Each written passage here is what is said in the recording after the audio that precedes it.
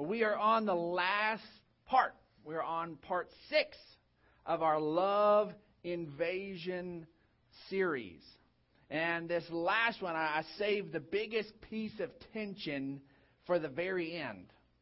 That as we think about this concept of invading with love, and we talked about from the very beginning that we juxtapose these contradictory ideas.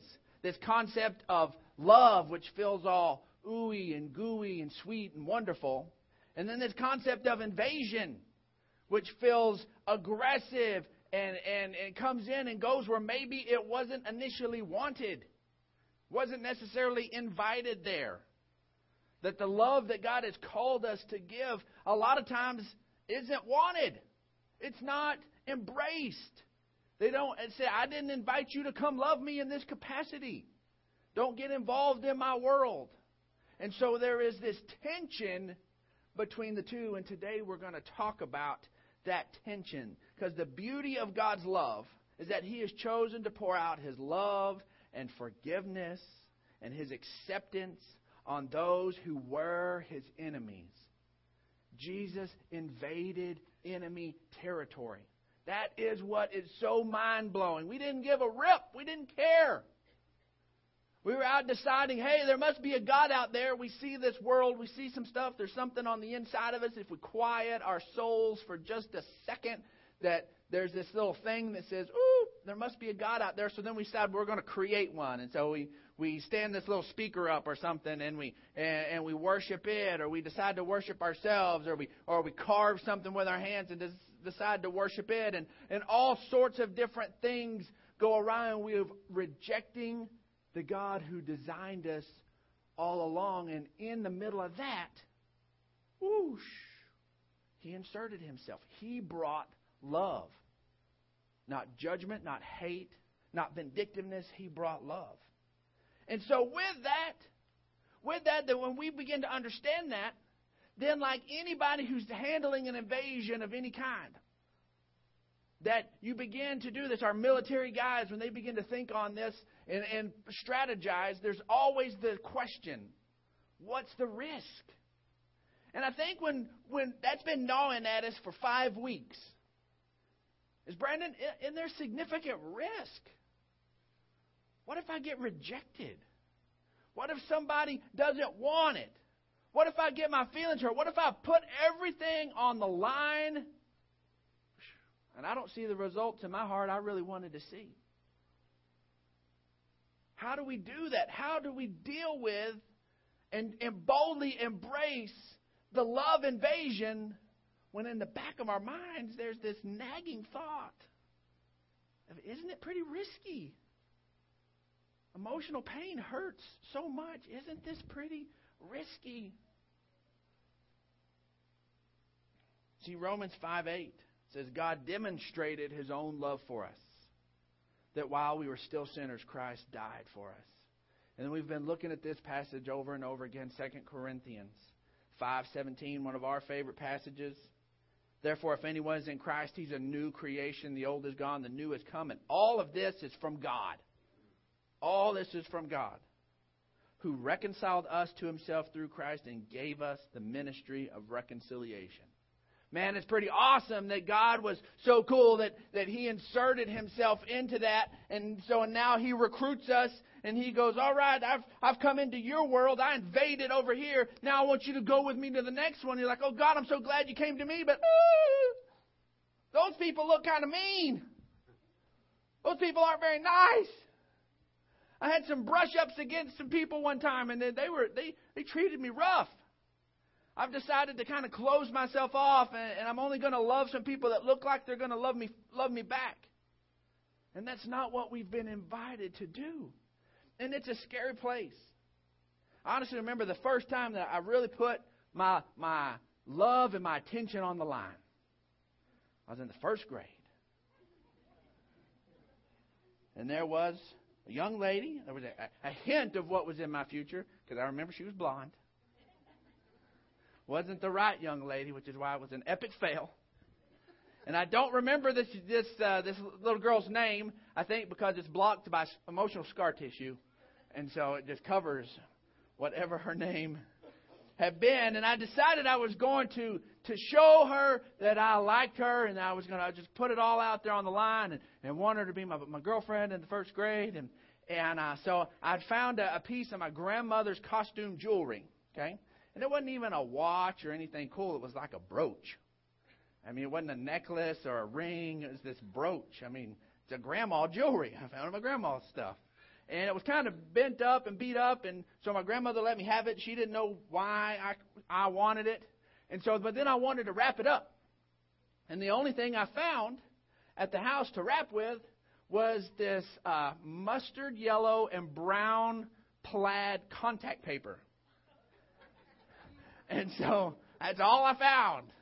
So I take it and I wrap it, which I turned it into like this incredible challenge to get this thing unwrapped. And I wrap it in this contact paper, and it looks terrible.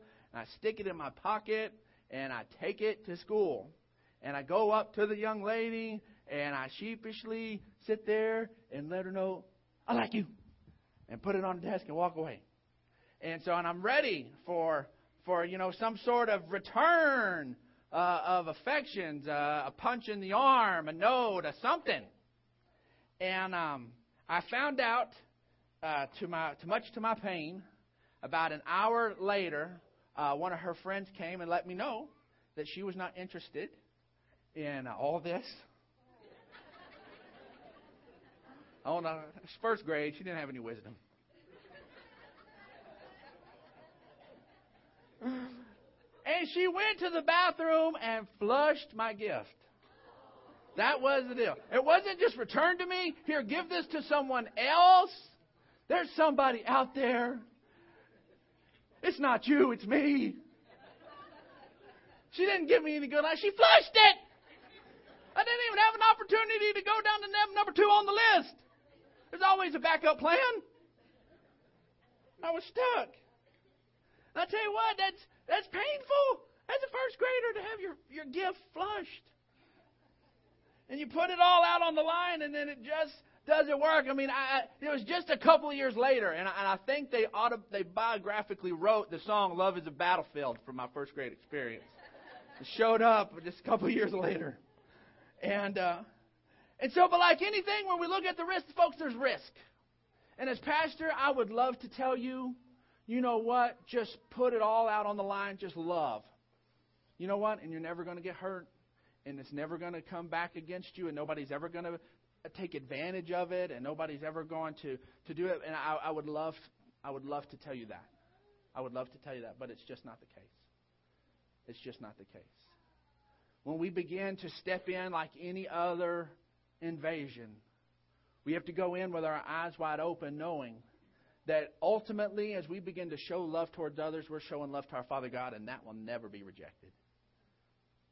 And that He has simply asked us to love without any expectation on how that individual is going to embrace it.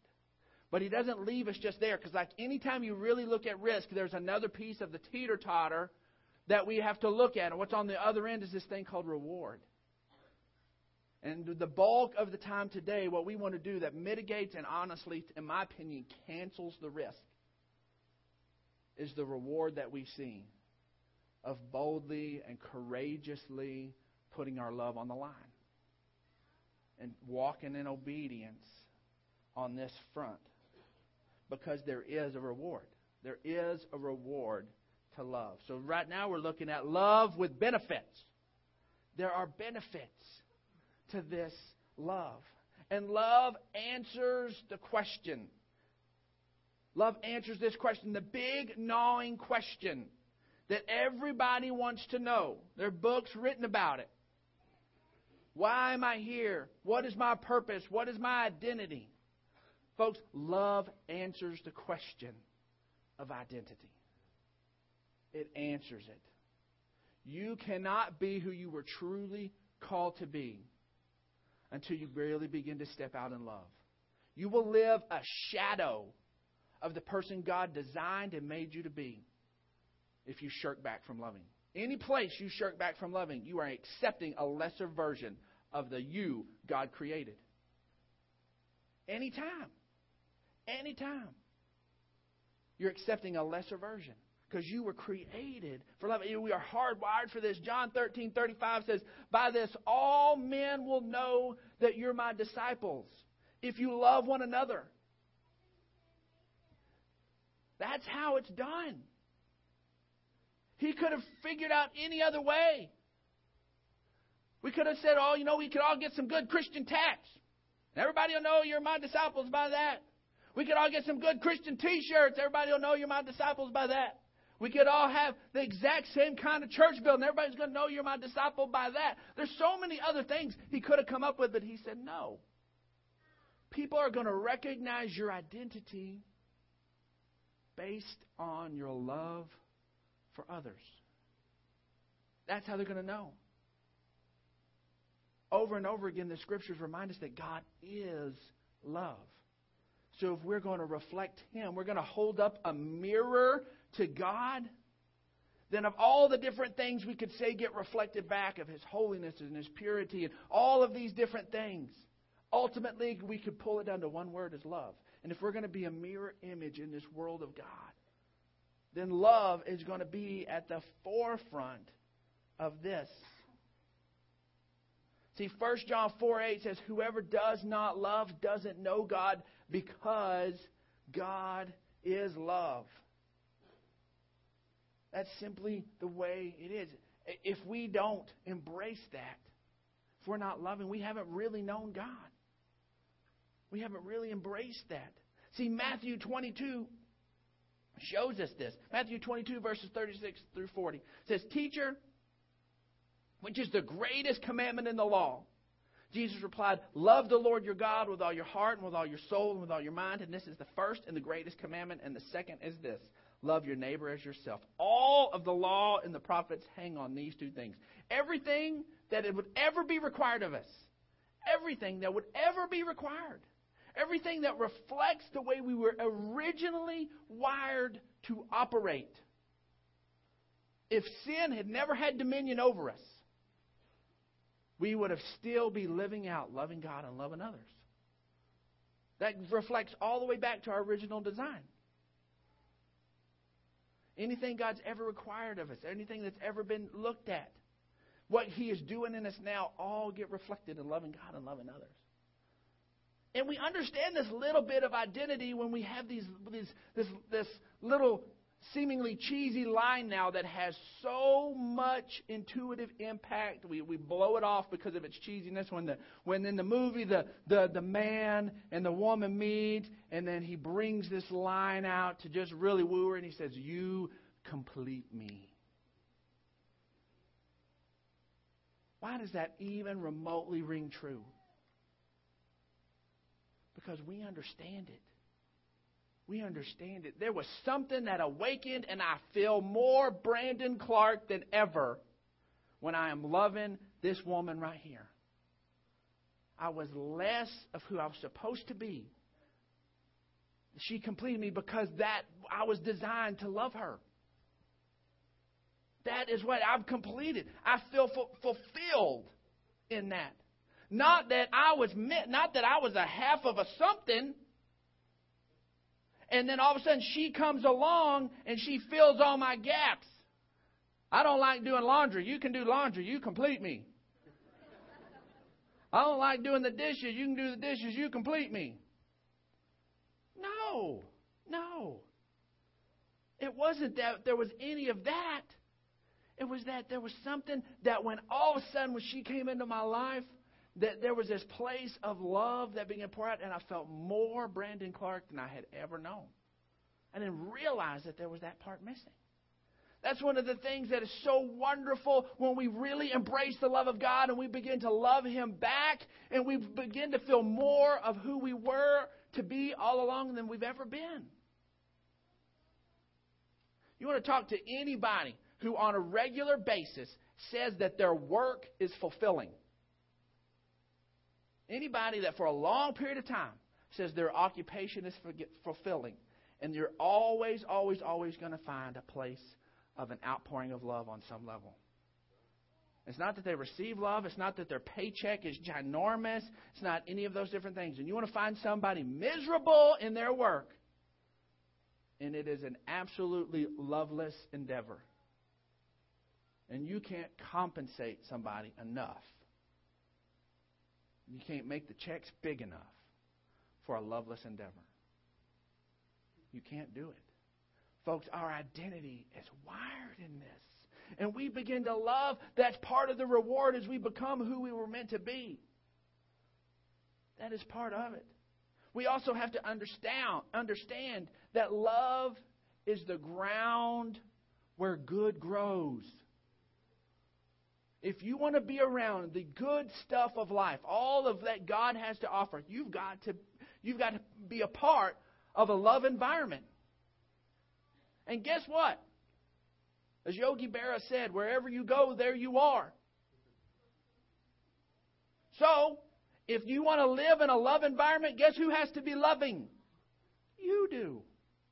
You do. And that's where the good grows. We see this in Romans 8:28, and we can kind of skip over it all the time. And we've heard this scripture if we've been in church for any length of time. And we know that in all things, God works for the good of those who love Him, who have been called according to His purpose. That loving God and making your life an outpouring of love to God. That the enemy or the world can't throw enough junk into that to turn it into something other than good. God will take things and rework things and bring things back that other people meant for good, meant for bad, that the enemy meant for bad, and will turn them into good. Because we're in the fertile field of love. That is where it grows. James 1:17 says, every good and perfect gift is from above, coming down from the Father of the heavenly lights, who does not change like shifting shadows. Well, what if everybody else? What if everything else is shifting? What if everything else is going crazy? We just keep connecting with love. We keep pouring it out to God. We keep loving others like He has asked us to do. And I'm telling you, He brings it back full circle. He always does. That's where the good stuff grows. And our love for God is very, very much connected. It's very much connected with our embrace of our forgiveness. We never get away from that communion moment that we talked about. Our love grows from that place. Let's look at Luke 7. Verse 41, it says, 2 men owed a certain moneylender. One owed him 500 denarii, and the other owed him 50. Neither one of them had the money to pay him back. So he canceled the debts of both.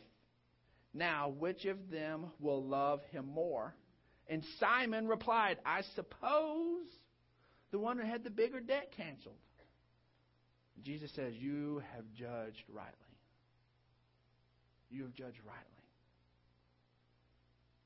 We want to continue to operate in a place of love. We can never forget how much has been poured out on us. We can never forget the forgiveness. We can never forget the act of love that God poured out.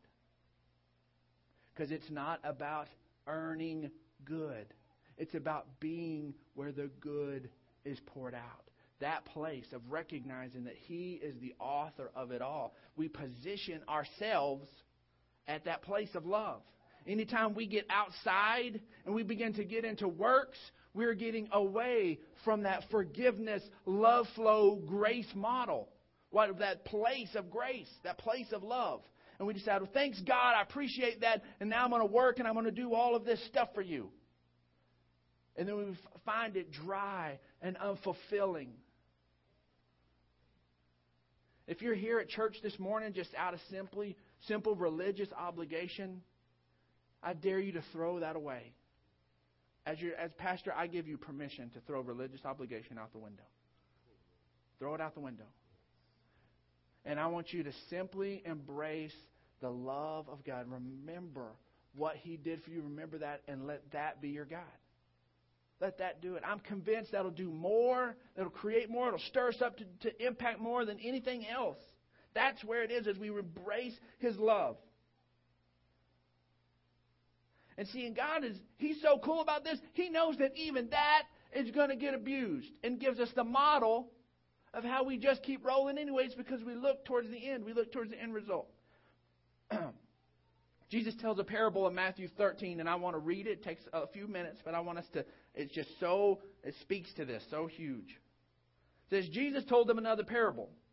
The kingdom of heaven is like a man who sowed good seed in his field. And anytime we talk about the kingdom of heaven, it's not necessarily saying when you get to heaven, this is a picture of what it's going to be like. No, because you'll understand that as we get into this. The kingdom of heaven is the way God operates. Okay? That just like anybody else's kingdom, the kingdom of Great Britain is the way the Britons operate. Anything else is kingdom. It's the way it's the king's dominion. Okay? This is the way God operates. Okay? The kingdom of heaven is like a man who sowed good seed in his field. But while everyone was sleeping, his enemy came and sowed weeds among the wheat and went away. He toiled it, he prepared it, he plowed it all up, he put all the good stuff in there, and then he's snoozing, and then somebody just comes in the act of one night. Totally takes advantage of all his hard work, totally takes advantage of all his prep, totally takes advantage of everything he's wanted to work, and just throws weeds all over that. Dumps weeds in there. And so he throws them on there and goes. It says, and when the wheat sprouted and formed its heads, oh my goodness, the weeds, they appeared too. And the owner's servants came to him and said, Sir, didn't you sow good seed in your field? Where then did the weeds come from? An enemy did this, he replied. The servants asked him, do you want us to go and pull them up? Let's just get them out of there. We're not in the weed farming business. Come on, let's get them out of there. We'll go yank the weeds for you. Just give us the words and we'll just start yanking stuff up. And look at this wisdom. Look at how much he wanted a full return of the good that was planted. How much he wanted a full return of the good that was planted. No, don't pull up the weeds. He answered, because while you're pulling up the weeds, you may root up the wheat with them. For the sake of the good, we'll let that other stuff play its course. No, he answered, because while you're pulling up the weeds, you may root up the wheat with them. Let them both grow together until the harvest. And at that time, I'll tell the harvesters, first collect the weeds and tie them in bundles to be destroyed, to be burned, and then gather the wheat and bring that into my barn. Here it was. God's put it all out. He's put all this good out. And there's people and enemy that's taking advantage of it. Totally taking advantage of it. And God didn't say, forget that. I'm closing down my farm. I'm tired of that. Every time I go to do something good, something bad comes along, is growing right there next to it. And I'm sick of that, so I'm just going to quit doing good. He says, no. The good's still in there, and we're going to tend the good and cultivate the good, and the good is going to produce what the good should have all along. And guess what? We'll deal with the weeds when it's time to deal with the weeds. But we're going to take care of, and we're going to cultivate, and we're going to take care of the good. Folks, that's the way we have to do it in our relationships. That's the way we have to do it in everything. In everything. See, people may take advantage of our love and put weeds, and I love the fact that old King James calls it tares. Man, that gets a different image in our mind when we talk about somebody tearing. Put tears in there. Most of our hearts have some wounds on them, some tears. We opened up, tears. Does that mean we close it off? No. We have to stay focused on the harvest. We have to recognize that the good produces. Our band's coming up right now because we've got a video and a song that Nat wrote that I think visually lets us see this. That love makes an eternal difference. Love lasts. It lasts. See, Hebrews 6:10 says, God is not unjust. He will not forget your work and the love that you have shown Him as you helped His people and continue to help him. There was a man named Cornelius who was completely outside of the children of Israel, didn't know diddly squat about the covenant, but saw that there was something there with the worship of the Jews, that there was this true God that was there. And he generously gave to the poor, and he even generously gave to help take care of the local temple. And somehow, I don't fully understand it, but let's look at this scripture right quick. And I want us to understand this and be mulling on this as they sing and as we watch this. So here's this angel of the Lord comes to him, and Cornelius stared at him in fear. "What is it, Lord?" he asked, and the angel answered, "Your prayers and your gifts to the poor have come up as a memorial offering before God. Now send men to Joppa to bring back a man called Simon, a man named Simon who is called Peter." And he brings him in. And him and his whole household hear the good news of what Jesus had done. And these are the first people that aren't Jews that embrace Jesus as Messiah, as Christ. It's right here in this story, right there. It just happens. Somehow his generosity, somehow his labor of love, him pouring it out, got God's attention. It wasn't forgotten. It had this impact. It penetrated a whole nother realm. The things that we do out of love, they last. That makes a difference.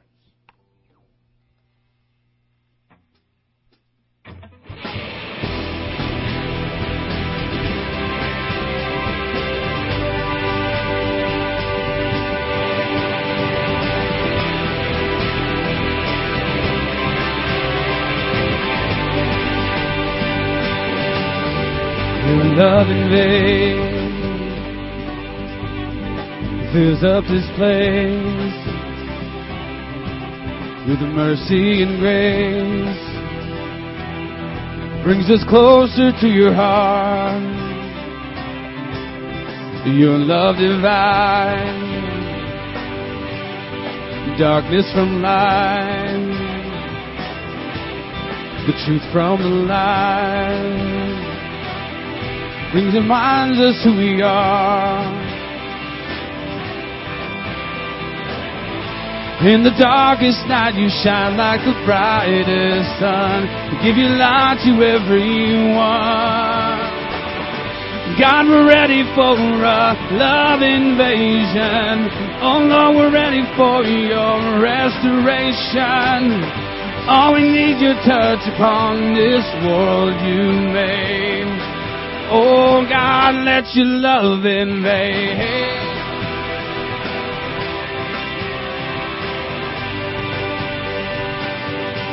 Your love conquers all, erases the fall,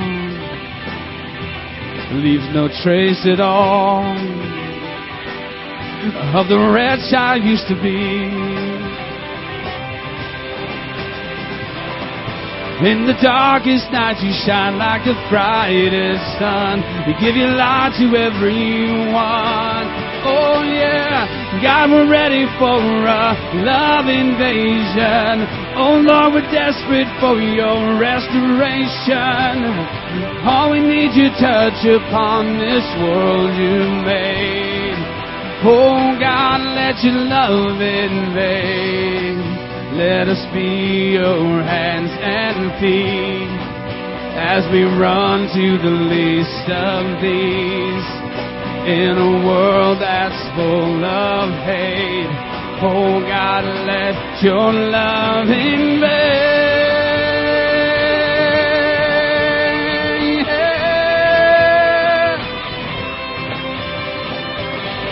Oh, we're ready for a love invasion. Oh Lord, we're desperate for your restoration. Oh, we need your touch upon this world you made. Oh Lord, let your love invade. Oh, we're ready for your love invasion, Lord. Oh, we're desperate for your restoration. Oh, we need your touch upon this world you made. Oh, God, let your love invade. Oh, invade. God, let your love invade.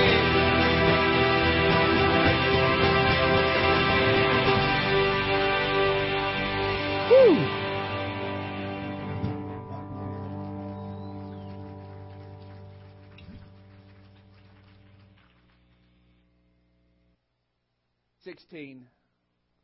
Is the love invasion scripture of all scriptures. For God so loved the world that He gave His one and only Son, that whoever believes in Him should not perish but have eternal life.